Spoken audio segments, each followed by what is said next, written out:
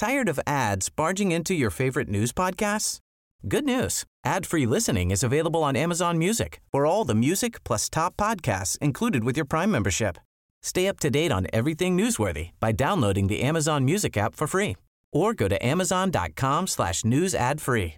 That's amazon.com/news ad free to catch up on the latest episodes without the ads.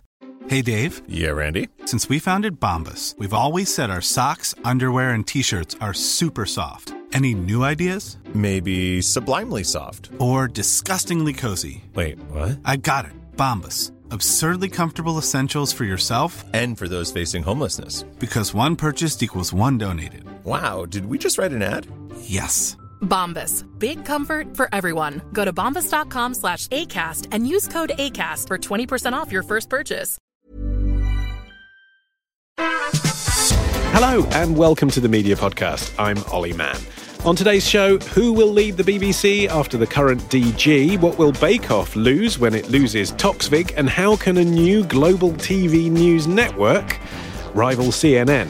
Plus, the Victoria Derbyshire show is axed and is shorthand due a revival. And in the media quiz, we get to know the latest virtual influencer and her AI-generated poetry. It's all to come in today's Media Podcast.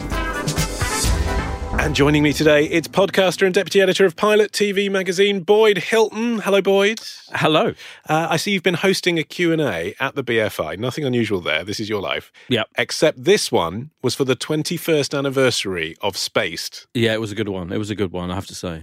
Gel. Yeah, they were all there. I had 8 people on stage, which is a lot to deal with in a Q&A situation. So it was quite stressful. Still all friends? He's still all friends. Everyone except Nick Frost was there. They're still friends with Nick Frost, but he was filming, so he couldn't come. But everyone else, every other major cast member and writer and director was there. It was lovely, yeah. What did we learn? We learned that if you ask one question of Edgar Wright, he can go on for about 15 minutes, and thus leaving you not enough time for audience questions at the end. Right, but apologies to everyone who was there. But I imagine a perfect playlist delivered to your inbox afterwards. All the music all of that accompanied it. All of that, yeah. No, they were great fun. Yeah. Also joining us today, making her media podcast debut, is the founder of Wakey, Deborah Coughlin. Welcome to the show, Deborah. Hi, thank you for having me. You are most welcome. What is Wakey then? Wakey is an app that has in it a 9-minute micro breakfast show delivered to your phone 5 days a week, Monday to Friday. And the content is created kind of in the spirit of Big Breakfast. It's got that kind of just fun vibe in the morning. I did get that from your graphic design, so well done. That's good. Yeah. Good, we're achieving that. It's presented by Chris Taylor, who was in Love Island 2019 and did the salmon a lot, and Ginger Johnson, who's one of the main MCs at Sink the Pink. So drag queen. Yeah, a drag queen. And actually they're brilliant together. We've got another presenter joining us next week. And basically the content, all the entertainment is designed by scientists, psych experts, behaviour change experts, and telly and content people. I'm glad some telly and content people are involved, aren't you, Boyd? Yeah, thank you. Just heavens for that. Generally, daytime TV isn't best designed by scientists.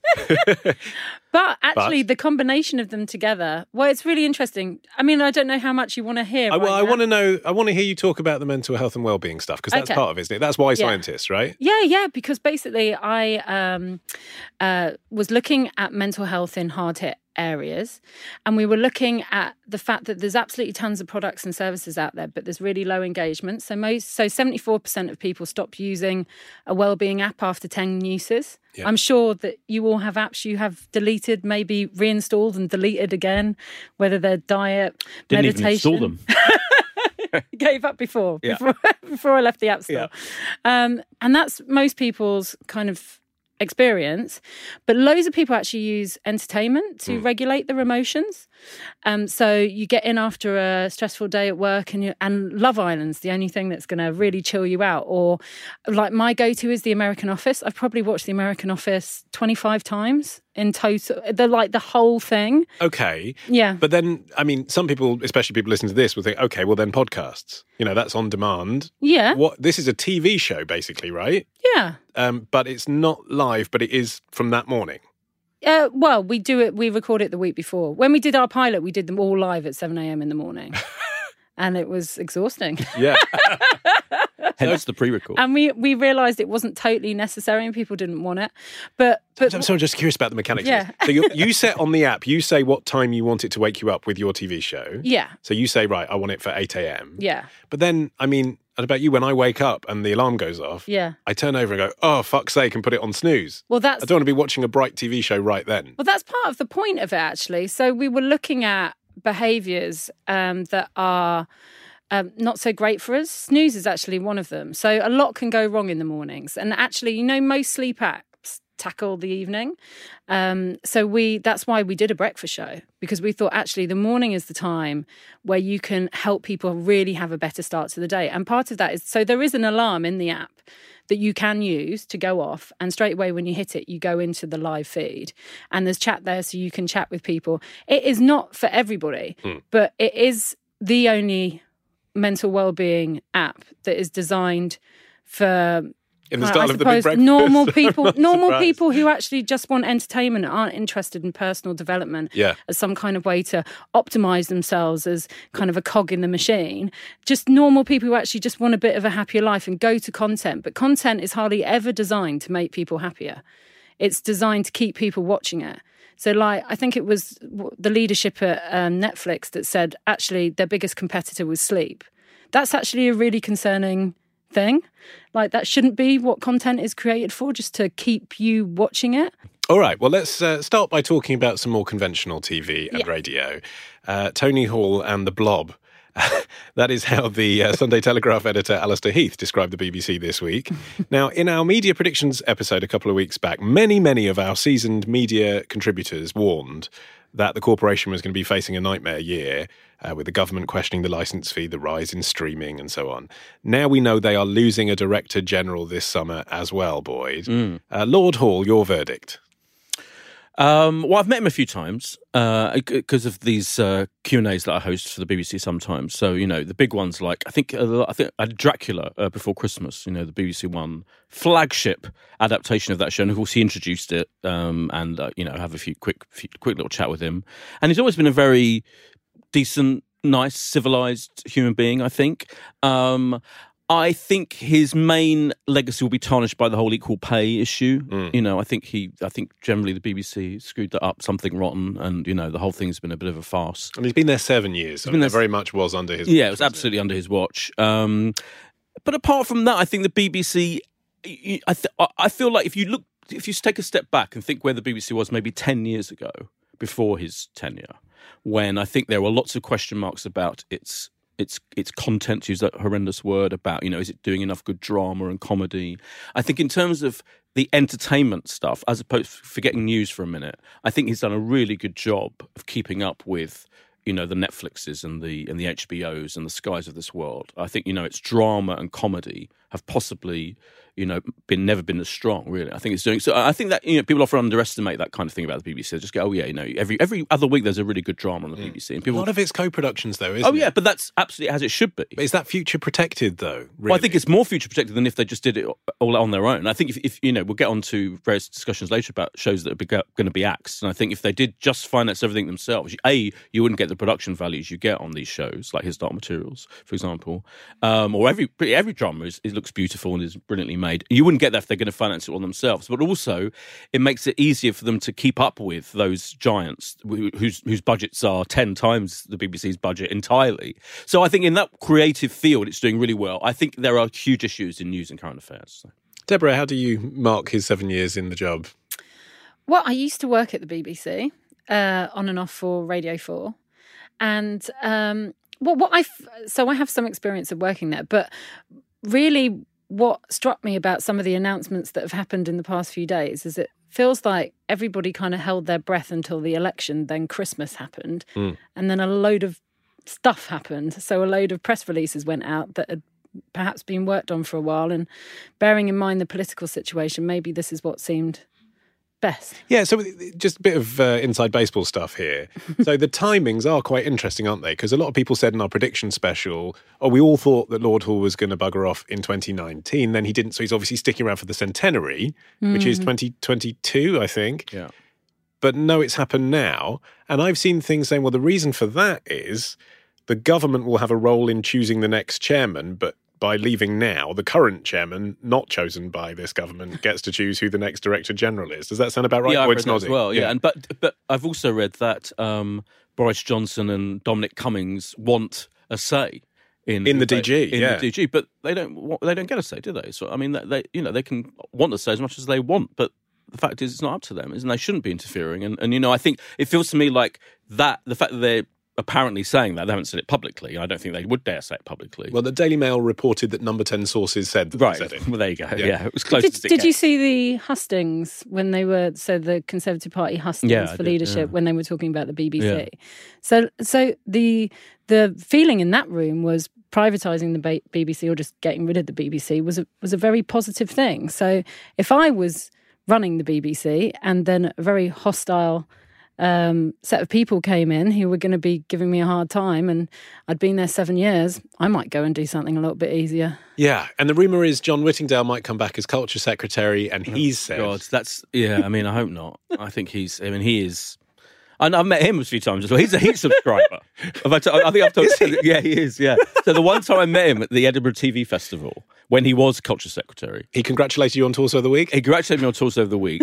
And he was quite excited to meet me. He said, you work for He, don't you? Yeah. He goes, yeah, we get every week, subscribe, because he felt like he had to, as a cultural thing, he had to keep up, which I thought, well, that's fine. Well, yeah, fair enough. But his views on the BBC are absolutely ridiculous, I think. And I think, he seems to be very much anti the whole idea of the BBC. I mean, I may be misstating, but he's definitely not in favour of the way it is at the moment. And there are BBC has issues, but just assuming, as I think some of the people did in the hustings you mentioned, that there has to be turned into a subscription service. It's not that simple. That would be a very, very complicated thing to do, and finding a strong new head of the BBC. Hopefully will address that. I mean, who knows what's coming the way? Did you see Dominic Cummings' job advert? Yeah. Which I actually thought, if that had been coming from somebody who was leading a cultural institution, would be the best advert ever. And I would definitely have applied for. But it's not necessarily the group of people I want to be working for. But an amazing amount of things could get broken and played with and deconstructed and reconstructed with this particular attitude that you could read in that job description. Except in reality, you say you work at the BBC, nothing fast happens at the BBC, does it? Programmes get commissioned 3 years ahead of time. But I think fast things could happen to them. It's not that necessarily them doing it. It's going to be done to them, I think. But the government sort of respond in kind usually, don't they? There's a lot of talk about, we need to renegotiate the licence fee and have a conversation about in this fast-changing media world, da-di-da-di-da. But then in reality, it's small changes, really. I know it's a big deal that the BBC took on the burden of the over-75s and all that. But in the grand scheme of things, it's not the dramatic change you might interpret from statements that are made. No, and I also think that, going back to the Thatcher years, Thatcher, said all these things, it wasn't exactly friendly to the BBC. But in the end, when you have these big inquiries and big surveys and, you look into the whole thing and people say things as particularly Tory ministers say vaguely anti-BBC type things. But in the end, I think you take on the BBC at your peril. I think the BBC is still a very well-trusted and loved institution. I love the BBC. So, I'm sure we're about to say various things about the BBC and criticise various decisions it makes, which can be cretinously stupid. But overall, I think it's a brilliant thing. And I think it would be almost impossible to sustain what it does in any meaningful way if you went to a new model which isn't about the licence fee. Does the next Director General have to be a woman? Pretty much, I'd say. Deborah? I mean... Well, I think have to would be I'm not saying legally have to, but... a very strange situation. But basically, because they kind of said it last time. Well, if you look at the statistics, you would have thought that there are some women out there who are very capable of running that organisation very well. There's a lot of other large media institutions and organisations that are run by women incredibly well. So why wouldn't it be? Yeah, I think there are a lot of strong candidates who are. I think the strongest candidates in the BBC at the moment. If you look at the people in the BBC, I think the strongest candidates are female. Go on, let's do names with that show. Moore. Charlotte Moore is. I mean, yeah, absolutely. So former controller of BBC One. Now what does she do? She's got money on the purse strings, hasn't she? Basically, somebody told me the title yesterday, and I can't remember it. It's a good point. She's effectively in charge of all. Controller of entertainment and all the money you want. Yeah, basically her job. Controller of all of TV, pretty much. Something like that. Yeah, kind of above the BBC One and BBC Two heads. But Bob Shannon, he's a pretty strong candidate. Is he though? Really? Yes. No. He's controller of radio and all money. But I think the whole BBC Sounds thing, whoever was in charge of that, I mean, I think they're ruled out. That tarnishes their reputation, because I think that was handled really badly. And I'm not sure if however much money they spent on BBC Sounds telling us we have to have this thing when we had a perfectly good app before, it was, I think that's gone down really badly. So who else then? So you say they're all women. Mainly Charlotte Moore, to be honest. I mean, I think, So your money's on Charlotte Moore? It is. I think she's a identifiable human being. Do you know what I mean? Like, you talk to her again. I've met her many, many times. I love that Boyd's professional analysis is based on what people are like over the tea and muffins. She has got a very nice email tone. I've only ever emailed her. Great, just general tone. I think she's a sensible, common sense person. Somebody yesterday said to me, Jay Hunt from Apple now is a possible poach. Yeah, I've read Jay Hunt's. I mean, she was very much in line for it before she went to Channel 4 first and then Apple, wasn't she? She was mentioned in dispatches. Yeah. I would say, and that would be great experience to come back to the BBC with Apple. Experience of Apple. Oh my God, amazing. That's true. Yeah, that's true. So this week we learned that the Victoria Derbyshire show, the BAFTA-winning current affairs show, which I discussed with the launch editor on this show back in 2015. I can't believe we've been going longer than that show, is being axed for financial reasons. Now, that's been leaked ahead of a financial announcement that was going to be made by the BBC next week. So did it take you by surprise? Massively, yeah. I think it's...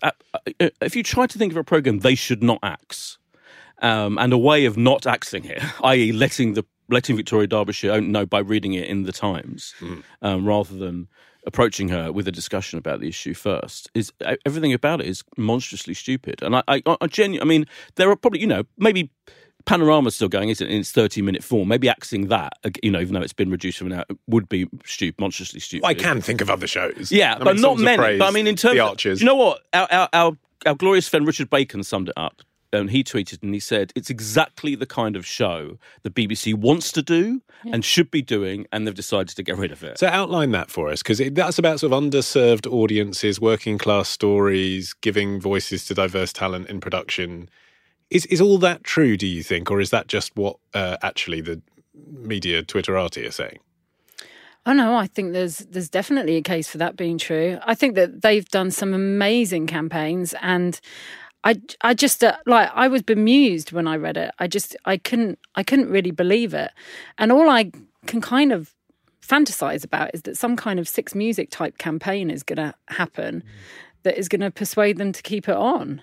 Maybe if Mumsnet can get really going with something, I don't know, but that it should be there. I mean, what are we going to have? Just loads of homes under the hammer? Yeah, I mean, that's what we had for the 10 years before, wasn't it? Yeah. I think you do wonder whether, have a conspiracy theory of, are they deliberately doing this because it's going to kick up a massive stink? I did wonder that. Yeah, I mean, it's not beyond the realms of possibility. It's a storyline from W1A, but these things happen that you deliberately choose to act a very, very prestigious, award-winning, much-admired show. And also cheap. I mean, that's the other thing. But how much can it cost? How much can that... It looks like it's filmed on a toaster. It must be one episode of the Start Materials, right. Albeit the co-pro that is. But it's who's paying for it, isn't it? So it's News and Current Affairs pays for it. Yeah. So for them, it's a big budget show. But it's also shown on the news channel, isn't it? Yeah. So they're filling airtime on two channels. Yeah. I mean, it's and getting online material from it. But you do wonder. So it's already kicking up a stink. It alerts everyone to the fact that the BBC has to cut its budget by, 70-80 million or something. £80 million over the last 4 years. Mostly due to the bloody pensioner scheme that they've felt got forced hand by the government. So now you've got ministers saying, "Oh no, they shouldn't cut this programme." Well, you're the ones who are putting them in this situation. I totally get that from the BBC's point of view, but there must be some mediocre, drama or whatever that that you could act first instead of this flagship. And it's a show I genuinely watched. They did one of the best discussions of Labour anti-Semitism in the build-up to the election that I've ever seen on TV. And she handles these things brilliantly. So, what is the secret sauce there? Like, what's different, to the way Newsnight treats the story and the way they treat a little bit what I was talking about with Charlotte Moore. I think Victoria Derbyshire she's a brilliant interviewer, and she gets to the nub of the issue very, very quickly. She also respects people. Like, I saw one of their election debates, and she gave this kind of older gentleman in the debate the microphone and let him, and he was absolutely brilliant. And he had the microphone, I don't know, maybe 3 or 4 minutes. And I thought no other programme would have done that. No other programme would have let him keep coming back. And she was guiding the politicians to speak directly to him. And I've never really seen that kind of just taking your time with something rather than just quick. It let people breathe. And I felt like she allowed voices through that you don't get them in question time. Because I don't think the same audience would apply to be in that audience. And I'd have absolutely... You wouldn't get them on Channel 4 News' mini question kind of programmes either. So I think it's the only place where you hear those voices and they're given the space that they deserve. All right, we'll be back with some more media news after this. Ryan Reynolds here from Mint Mobile. With the price of just about everything going up during inflation, we thought we'd bring our prices down. So to help us, we brought in a reverse auctioneer, which is apparently a thing. Mint Mobile Unlimited Premium Wireless. How to get 30, 30, bit to get 30, bit to get 20, 20, 20, bit to get 20, 20, bit to get 15, 15, 15, 15, just $15 a month? Sold! Give it a try at mintmobile.com/switch. $45 up front for 3 months plus taxes and fees. Promo rate for new customers for limited time. Unlimited more than 40 gigabytes per month. Slows full terms at mintmobile.com. Introducing Wondersuite from Bluehost.com. Website creation is hard, but now with Bluehost, you can answer a few simple questions about your business and get a unique WordPress website or store right away. From there, you can customize your design, colors, and content. And Bluehost automatically helps you get found in search engines like Google and Bing. From step-by-step guidance to suggested plugins, Bluehost makes WordPress wonderful for everyone. Go to bluehost.com/wondersuite. Since 2013, Bombas has donated over 100 million socks, underwear, and T-shirts to those facing homelessness. If we counted those on air, this ad would last over 1,157 days. But if we counted the time it takes to make a donation possible, it would take just a few clicks. Because every time you make a purchase, Bombas donates an item to someone who needs it. Go to bombas.com/ACAST and use code ACAST for 20% off your first purchase. That's bombas.com/ACAST, code ACAST. Spiritland Studios are run by Spiritland Productions, providers of professional audio solutions to TV, radio and online. As well as their broadcast standard studio facilities, Spiritland Productions also has a world-class OB vehicle for audio and video projects of any scale. Whether it's podcasting, outside broadcasting or live concert recording, produce your next show with Spiritland Productions. Go to spiritlandproductions.com now.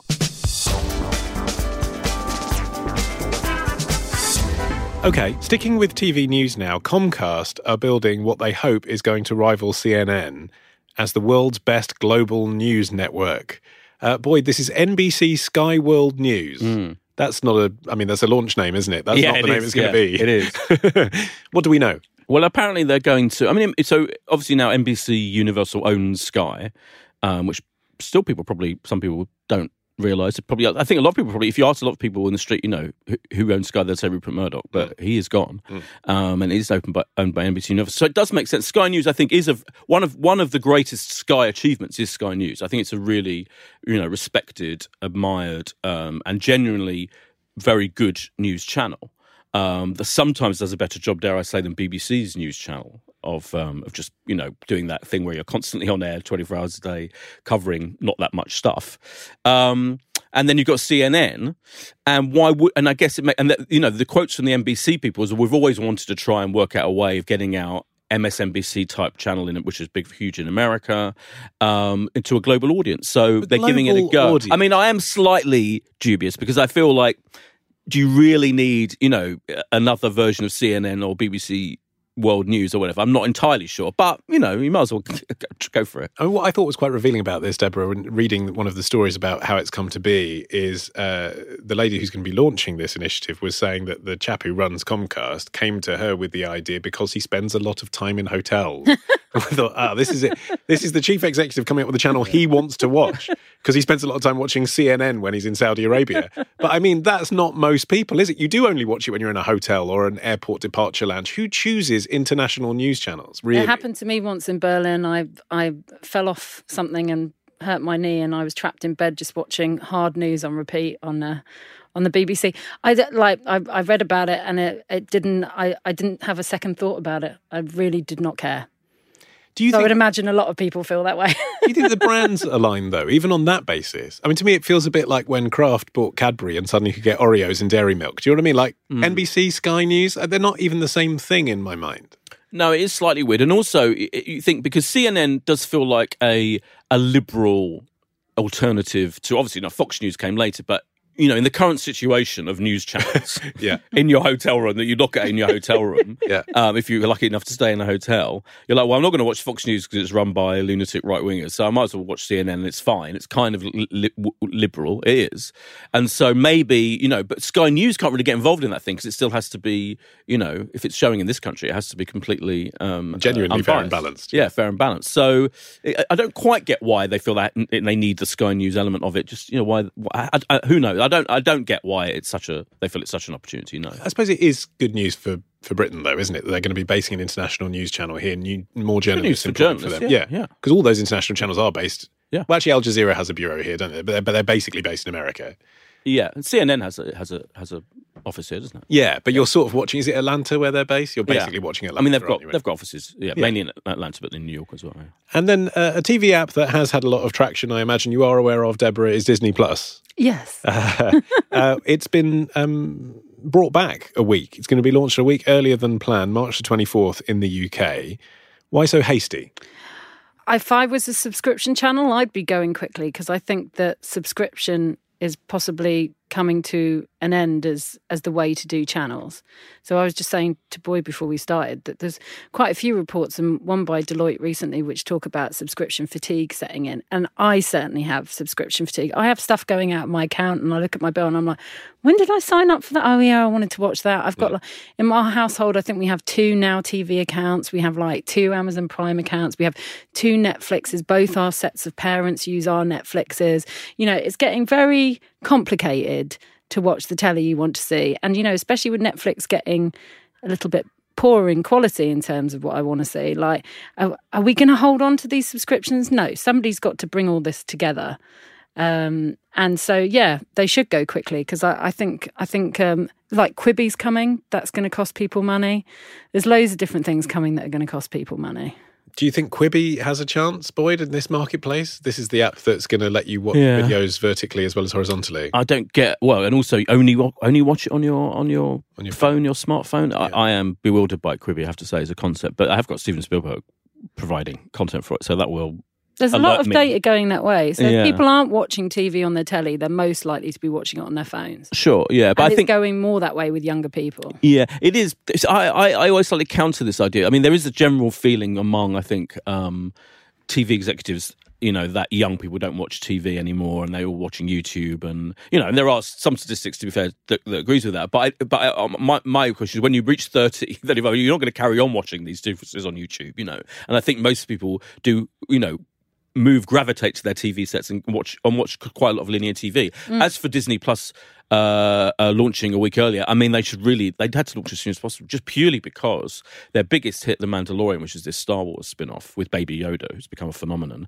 They need to get that out there globally, because it's not just UK where they're launching, they need to launch in half of Europe as well, because it's being pirated, because, fans of that show's already finished in the States, The Mandalorian, which is its big draw. And Baby Yoda's become a huge thing, and you can't yet get the toys. They want to bring the toys out and the merchandise as soon as possible, because people are pirating it and people are watching it illegally, downloading it, so they have to get it out there as quickly as possible. Have you given any thought, Deborah, into landscape versus portrait for Wakey? We're vertical.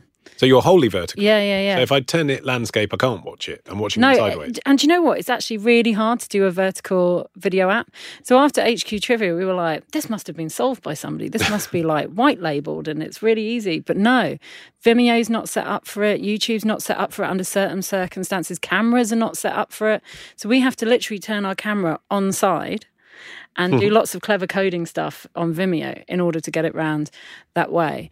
But I think it works really well. I think it's quite exciting. Is that just because it feels a bit more like you're filming it? Like if you hold the phone that way, it's more natural in your hands, it feels more intimate? Well, I think you can have commenting under it, and I think that's quite an important part of watching shows now. So when I watch Love Island or Bake Off, I have pretty busy WhatsApp groups that I get involved in at the same time as watching it. So I think that commenting may be something that becomes a thing, and that's only really possible if you're watching it vertical, because you cannot fit commenting easily landscape on a phone.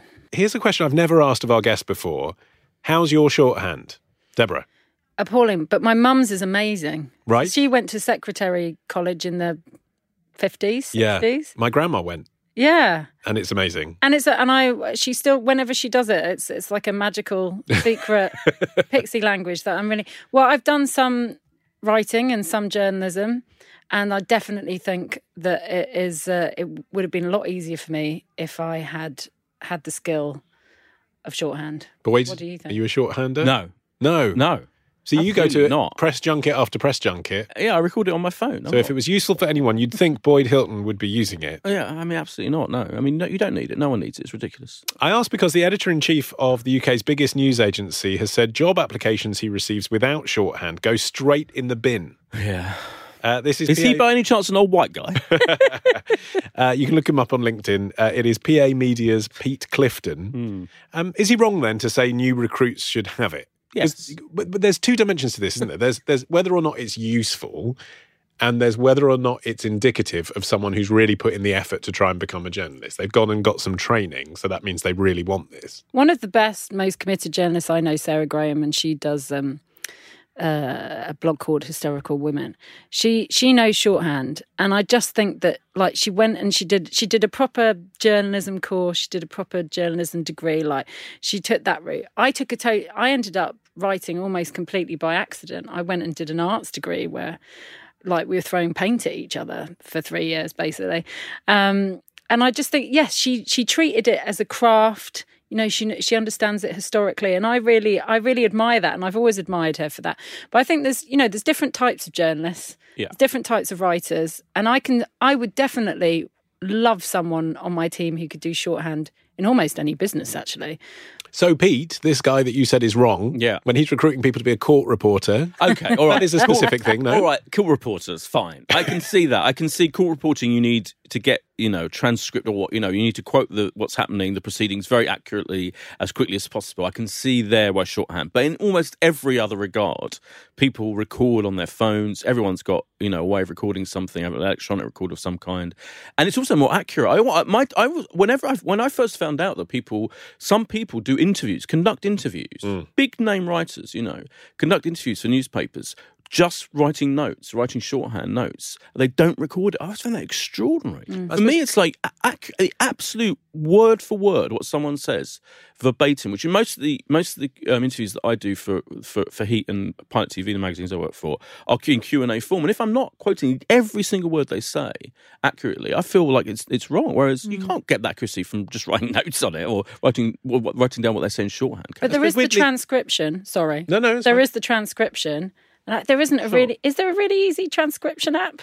Yeah. I mean, there are transcription apps. I don't feel any of them are easy. I don't trust any of them. Yeah, no, so I do it myself. Neither. It's painful. Transcribing interviews is the worst thing in the world. It is torture. Yeah.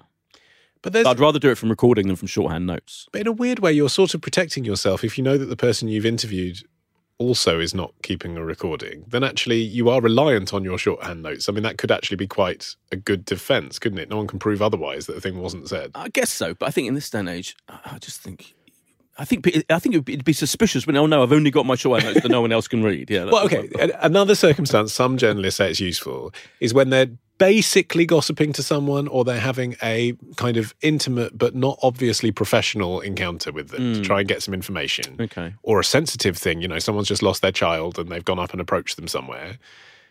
As soon as you say, do you mind if I record this, which is what you legally have to if you're going to use that, they will clam up and not talk to you, but they won't notice necessarily or feel it's an intrusive thing for you to be writing notes down. Yeah, to be honest, I've never been a news reporter in my life, and I find the whole idea of it completely bewildering. So I have to be upfront and say, as a TV and film critic, which is basically what I am, or an interview of celebrities and actors, it's not needed at all. But that example does strike me as being different. Yeah, and of course, when I do get my recorder out and record something, even with the famous, they immediately kind of behave differently. That is quite interesting. Yeah, they do. But then I suppose, you were mentioning earlier, Deborah, about kind of widening the pool of talent that goes to work for some of, our media organisations. I saw a tweet that Steph McGovern put out this week. I don't know if you saw that. She's recruiting, well, she's not, but the production company she's working with is recruiting for a daytime show she's making for Channel 4. And she made a point when she tweeted it of saying, this is in Leeds. I'd love to have people working on the show who haven't worked in telly before. And I suppose something like shorthand does kind of mean, I mean, okay, you may have worked really hard to pay yourself through university. You don't have to be privileged, but it does kind of mean you've had to spend money. You've had to go through a traditional route. Maybe it's alienating for some people. Oh, yeah. I mean, 100%. I think that it would be really difficult to get an incredibly diverse group of people in your organisation if you were stipulating that everybody had to know shorthand before they got there. But in fact, it's obviously ridiculous. But I think the idea that it's a bad thing to have is definitely not the case. I just think this guy is, I mean, he's trapped somewhere. He's trapped in the court trapped reporting in a world. little room. Which is the only place where it's needed. All right, well, let's move on to an area of your expertise, Boyd, which is the Great British Bake Off. Oh, yeah, okay, fair enough. Sandy Toksvig's leaving. Yeah. Will you miss her? Why is she going? Who's going to replace her? I won't miss her, to be honest. I've never got on with the Toksvig, the current duo. The whole era? The whole era, okay. Yeah. I'm very much of the old school. It was at its peak in the BBC days with Mel and Sue. And I think I felt right from the start that the Channel 4 presenting duo, I've forgotten his name, sorry. Noel Fielding. Thank you, I'll do that. Yeah. I've always thought that the duo of Noel Fielding and Sandy Toksvig felt contrived in comparison, and I think a lot of their jokes you can see coming a mile off and are a bit like try hard. And I think the show is still, I love the show still, although a lot of people felt the last series was also a bit try hard in terms of, you know, being slightly harsh to the contestants. So I won't. I think she's great on QI. I think she's great generally. I really like her as a presenter. I think she's fantastic. I think she's funny and witty and all of that. But I did not get on with that duo as a prospect for Bake Off. I think Channel 4 needs to be really careful and get someone who is genuinely has a kind of real affection for the show. I didn't ever sense that she had a particular, you know, love of the show or of baking or of, you know, the whole thing. And that may sound unfair. I mean, she famously made a joke about it years ago before she was presenter of the show, saying it's just people, you know, making fun of the whole thing. So, yeah, in short, get someone really good who will work better. There you are. Who needs Dominic Cummings' job advert? Who would you put in the role? Would you try and win back Mel and Sue? Would you get Joe Brand in? Okay, so Nicola Coughlan from Derry Girls was obviously somewhere with who's the guy with long hair from Queer Eye who does the hair? Yeah, know the guy you mean. Oh, come on. The Northern bloke, Van Ness. Yeah. Jonathan Van Ness. Yeah. And they were together, and she announced that he wanted to be the new replacement presenter for Bake Off. And then he has continued that on his own Twitter and Instagram. And I think that would be an awesome call. I would fully endorse that. It would be a bit doody, though, wouldn't it, if you had two dudes hosting it? I don't know if it would be doody. Well, because you got Paul Hollywood. They're not doody dudes. It's not going to be laddie, is it? All right, not laddie, but I still think, I don't know. I feel like you've got to have a Lisa Tarbuck. Oh, I love Lisa Tarbuck. Does it need two presenters at all? I mean, the children's one, which is the only one I watch because my 4-year-old is interested in that and it's more bearable than most things on CBeebies, is presented by Harry Hill.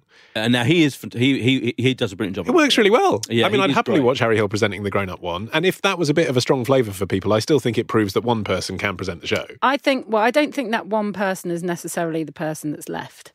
I think Lisa Tarbuck is the best call I've heard so far. Yeah, I think she'd be great. I do love Harry Hill, though. You're right. The Harry Hill's a good call, but I think he'd be better on his own than shoved with someone else. Yeah, although, you know, I'm sure Noel Fielding doesn't want to be let go just because Sandy Toksvig's going. But I think he is good. I like him. I love it. I love them both separately as talents, but I never felt as a duo for this show. So weird. It's a weird combo. You forget how rogue it was to get Noel Fielding in the first place. It was rogue. It was completely rogue. You can understand that Sandy Toksvig was like the home county's anchor to him. Let's not forget, when it was getting 13 million viewers on BBC One, Mel and Sue, those judges, you know, in the Mary Berry days, it was a perfect combination. The whole thing was a perfect TV show. And I feel like since then it's not as perfect. What, you want more VTs about Vienna cakes? I want more VTs about Vienna cakes. I miss them. Do you? I do. I miss the history bit. I really do. I'm like, but tell me the history of this type of pastry. I'm going to have to Google. Annoying. You can contribute this in the licence fee renewal conversation. Let's turn our attention to The Simpsons briefly. Do you know what the news is here? You're looking at this sceptically. Yeah, I've remembered. Go on. It's the character of Apu. Apu, yes. Is going to be voiced by somebody different. Or not at all. So yeah, Hank Azaria has said that collaboratively, he and the Simpsons team have decided that he will no longer be voicing Apu some years after that documentary questioning the whole thing anyway as a bit racist. Yeah. But they've come to the decision. Boyd, it was sort of inevitable, It was wasn't totally inevitable. Yeah. I mean, you just can't, in this day and age, you cannot have, it's the equivalent of blackface, isn't it, really? It's not far away from that. So I think, it was inevitable, yeah. It just took rather a long while to do it. And I think someone else could voice the character. They don't have to get rid of the character. Yeah, so that's where it's interesting, isn't it? So yes, it's a stereotype in that he had an arranged marriage and he's got 7 kids and he runs a corner shop. But that's not the objection primarily. The objection is it's a white man voicing him. Yeah, I think so, because there's loads of types in this kind of show. The Simpsons is a sitcom, effectively, and sitcoms are all about types and stereotypes and all of that. And I don't think the character itself would, old white guy saying this, but I didn't get the sense that there was a general offence taken at the character by many people, but there was at the fact that Hank Azaria was playing that character. Well, it puts him in a really difficult position because, if you get rid of the character, you're getting rid of the only South Asian representation in The Simpsons. Well, is The Simpsons good anymore? Oh, I mean, I don't watch it anymore. No. Yeah, well, here we go. I think that's the more fundamental question. It's kind of like Simpsons used to be one of my go-tos, like the kind of thing I'd watch on repeat again and again and again. And I don't think I've watched a new Simpsons for years. No. But it still does a job. I mean, it still gets pretty good ratings. I mean, I still watch The Simpsons. Oh, there you go. Yeah. I mean, it's to answer your question, it's 4 stars now. Okay. And it used to be 5. That's pretty good. But it's never less than 3. No. It's a never less than 3-star show. That is I would say impressive. still. Yeah. Yeah. Like this. Okay. There is just time to squeeze in our legendary media quiz.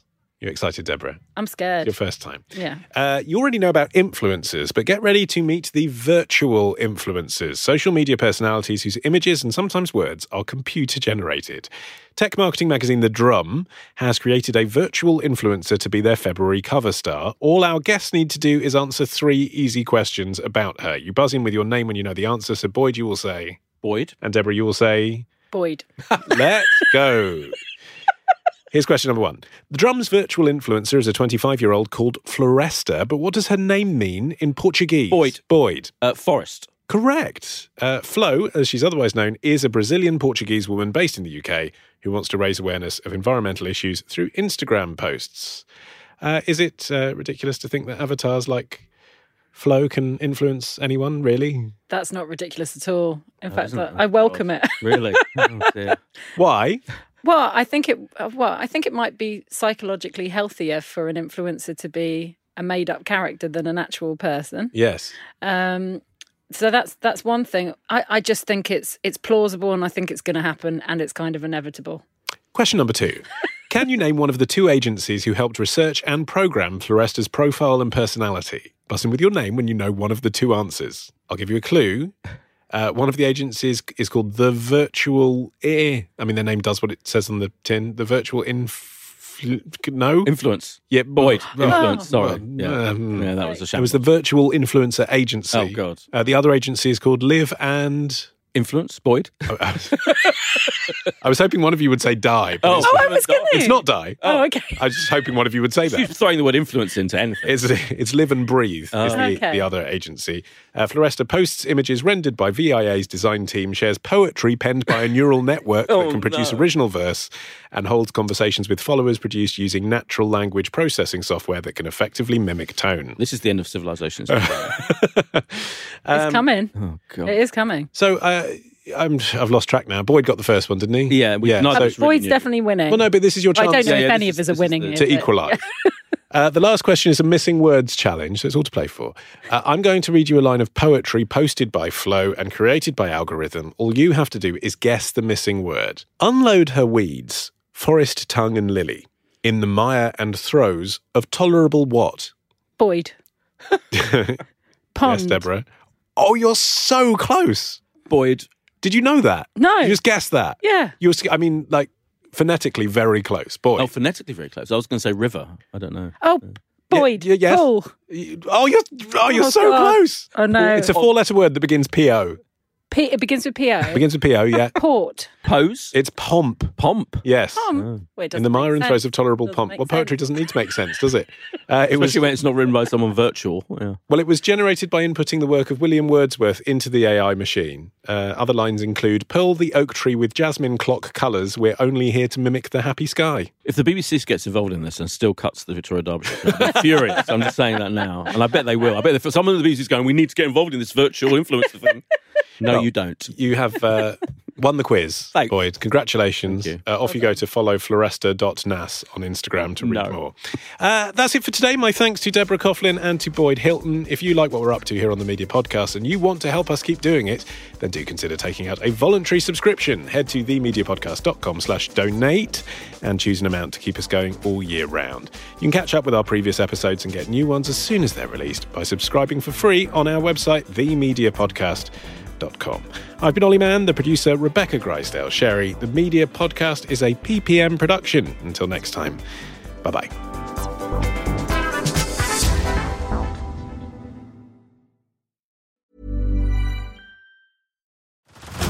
Head over to Hulu this March, where our new shows and movies will keep you streaming all month long. Catch the award-winning movie Poor Things, starring Emma Stone, Mark Ruffalo, and Willem Dafoe. Check out the new documentary, Freaknik, The Wildest Party Never Told, about the iconic Atlanta Street Party. And don't miss FX's Shogun, a reimagining of the epic tale, starring Anna Sawai. So, what are you waiting for? Go stream something new on Hulu. Tired of ads barging into your favorite news podcasts? Good news. Ad-free listening is available on Amazon Music for all the music plus top podcasts included with your Prime membership. Stay up to date on everything newsworthy by downloading the Amazon Music app for free or go to amazon.com/news ad free. That's amazon.com/news ad free to catch up on the latest episodes without the ads.